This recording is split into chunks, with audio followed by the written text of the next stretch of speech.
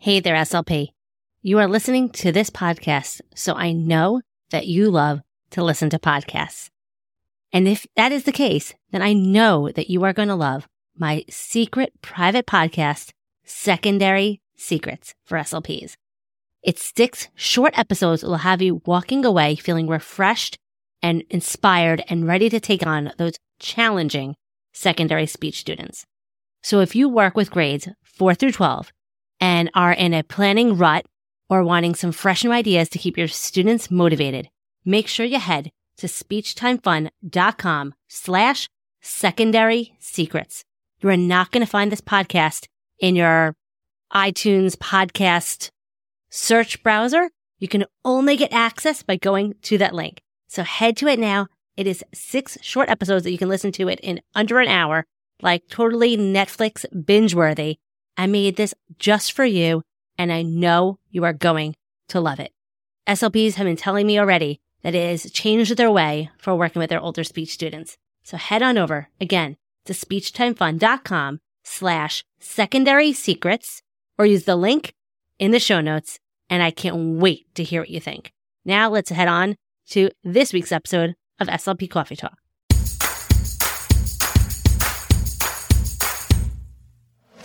You are listening to SLP Coffee Talk. I am your host, Hallie Sherman, and I am a licensed speech-language pathologist who is in the trenches working full-time in a public school in New York. I am the author of the blog and Teachers Pay Teachers store, Speech Time Fun, where I love helping other SLPs conquer the overwhelm and get back hours spent on prepping activities. I am here to help you be the best SLP you can be and have fun while doing it. Just like your morning cup of coffee, this podcast is just what you need to start the day or week. Let's jump into today's Coffee Talk.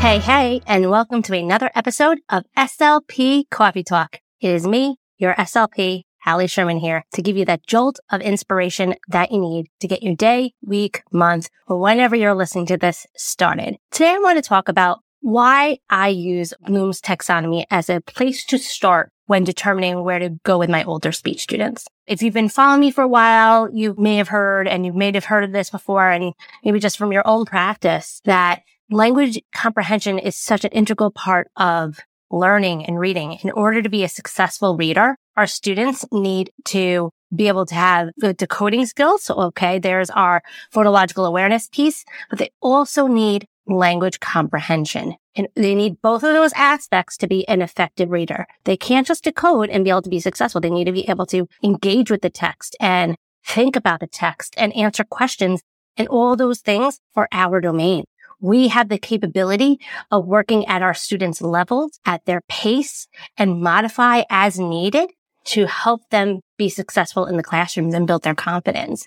We don't have a curriculum or someone saying like, hey, we need to get to that next part. Like, you have to get to all this curriculum by June or May, whenever their school year ends. Our goals are annual, and we get to really hone in on what they need. But it's so important that we determine a goal that is appropriate for our students, not just because what they're doing in the classroom. Our students are expected to do like critical thinking by 3rd grade. And honestly, they really are exposed to it in the early levels, just indirectly. They might not really be, answering, why do you think kind of questions, but they're doing basic guessing games and starting to read between the lines, like socially, and with some of the activities and the storybooks. They're being presented with some of those higher level precursors, even in those early ages and grades. So just because they're doing that in the classroom shouldn't be how we determine what we're working in our speech room. If we're just mimicking what they're doing in the classroom, our students are going to, 1, shut down,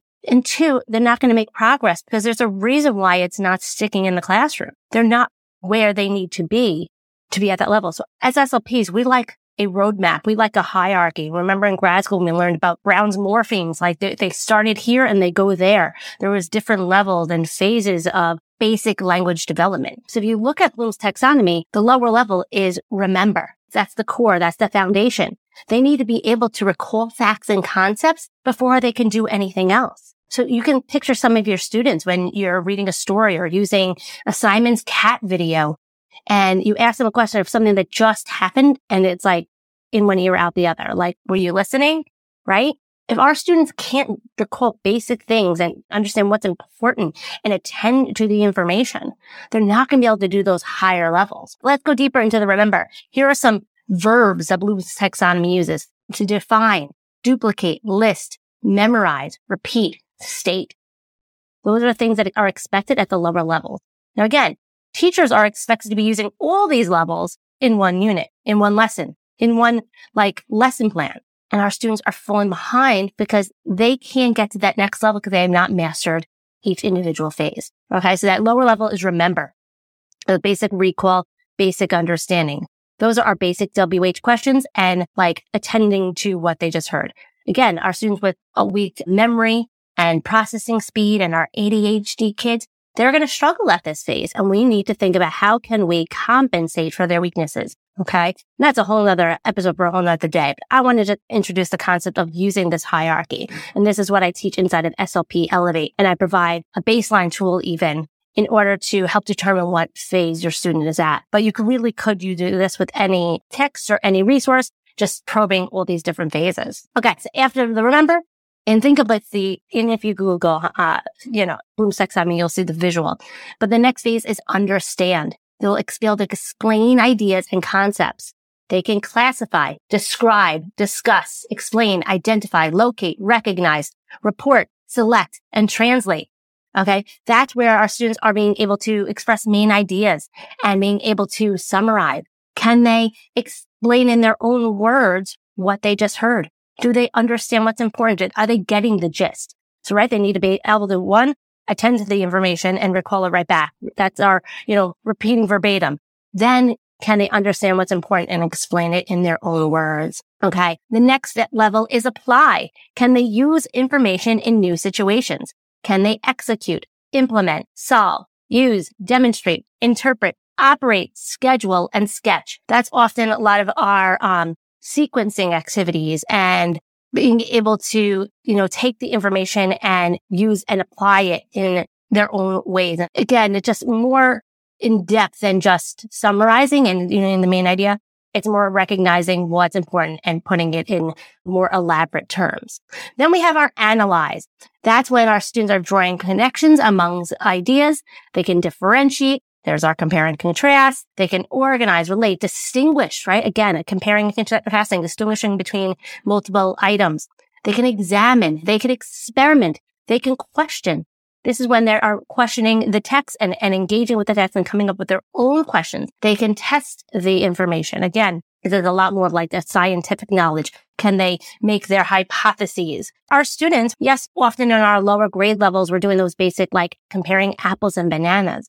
But our students aren't going to be able to compare characters in a text if they can't recall it. They can't compare characters in a text if they're not realizing who's the main characters and the key story elements. You can see the correlation here too. They can't do that next phase if they're not grasping the lower levels. Okay, then the next phase, the next level is evaluate. Can they justify a stand or decision? Can they appraise, argue, defend, judge, select, support, value, critique, and weigh? This is more now our critical thinking. Can they infer? Can they make a claim? Claim, evidence, reasoning. Can they pose a argument and defend it using the evidence from a text? Okay. They can't do that if they don't understand what's important. They can't do that if they're not recalling the text. They can't do it if they don't understand the order and the text structure, right? That applies more like the text structure, being able to sketch it all out and put it together.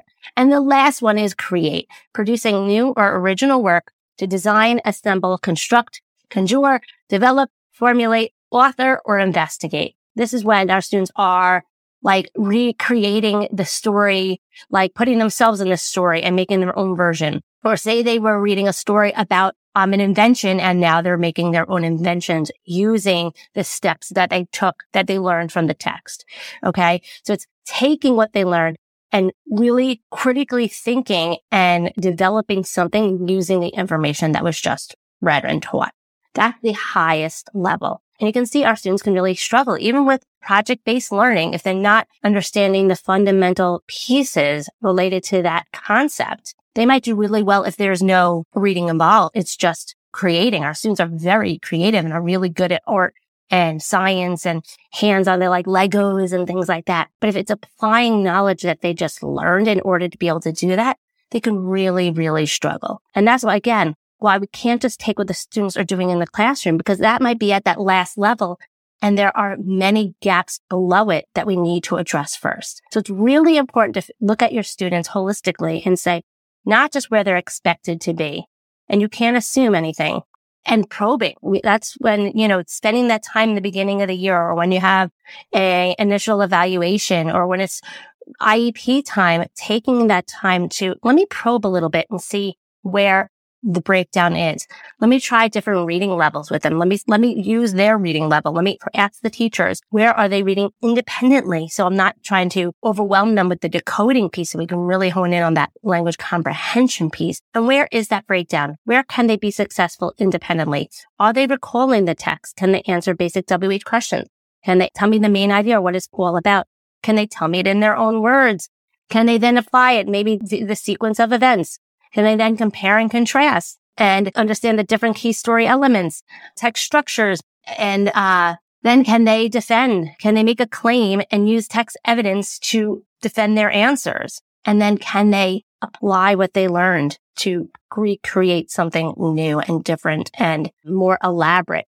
Can they assemble something, design something, investigate something related to a text? So thinking differently about how we determine the goals we are working on with our students can really help us feel confident in what we are working on, and knowing that we can make a true difference in how they can take what they're learning and apply it to what they're doing in the classroom. Because the teachers are doing all these things. 4th grade and up, it's part of the Common Core, it's part of many curriculums. Many administrators are expecting teachers to either be using Bloom's taxonomy or depth of knowledge. All these different terms are all related. They're all similar. Taking similar concepts, just putting a different spin and label on it, and expecting teachers to make their lessons more rigorous, make students think more critically and challenging. They're trying to make the students think more and be challenged more when this might not be appropriate for our students. And we had that ability that no one's telling us what to do. No one understands what we do. So no one's telling us what to do. So we can present materials where our students are at, take what they're successful at and start there, build their confidence, get those quick wins, and show them that what you're doing is related to in the classroom. Like, hey, isn't your teacher asking you to tell me what it's all about? Isn't your teacher asking you to make a claim? That's why we're working on this. You're going to have more buy-in if they see the relevancy of what you're doing and how it's so similar to what they're doing in the classroom, yet they can be successful with you. So if you want to learn more about Bloom's taxonomy and how to get a baseline tool, all that is available inside of SLP Elevate, my membership for resources for older speech students, where I am here to help you determine what's the best goal and find resources at each of the different levels. And that's what I provide inside as well. All right. I hope you found this helpful. I hope it's something that you can use with your students so you can plan with ease and confidence, so you can spend more time doing what you love, which is helping your students succeed. And hey, that's why we went to grad school, right? We didn't go to grad school to just be miserable each and every day. We love seeing our students have that aha moment. And if we can just not spend so much time thinking about what we're doing and just spend more time doing, it makes it so much more enjoyable. And this way we can go home and do other things we love, right? All right. So I always end with a joke. Why do magicians always do well at school? Because they can handle trick questions. Ching. All right, guys. Hope you have a great week, great day. And as always, stay out of trouble. Thanks so much for tuning in to another episode of SLP Coffee Talk. It means the world to me that you're tuning in each and every week and getting the jolt of inspiration you need. You can find all of the links and information mentioned in this episode at my website, speechtimefun.com. Don't forget to follow the show so you don't miss any future episodes. And while you're there, it would mean the world to me if you would take a few seconds and leave me an honest review. See you next week with another episode full of fun and inspiration from one SLP to another. Have fun, guys.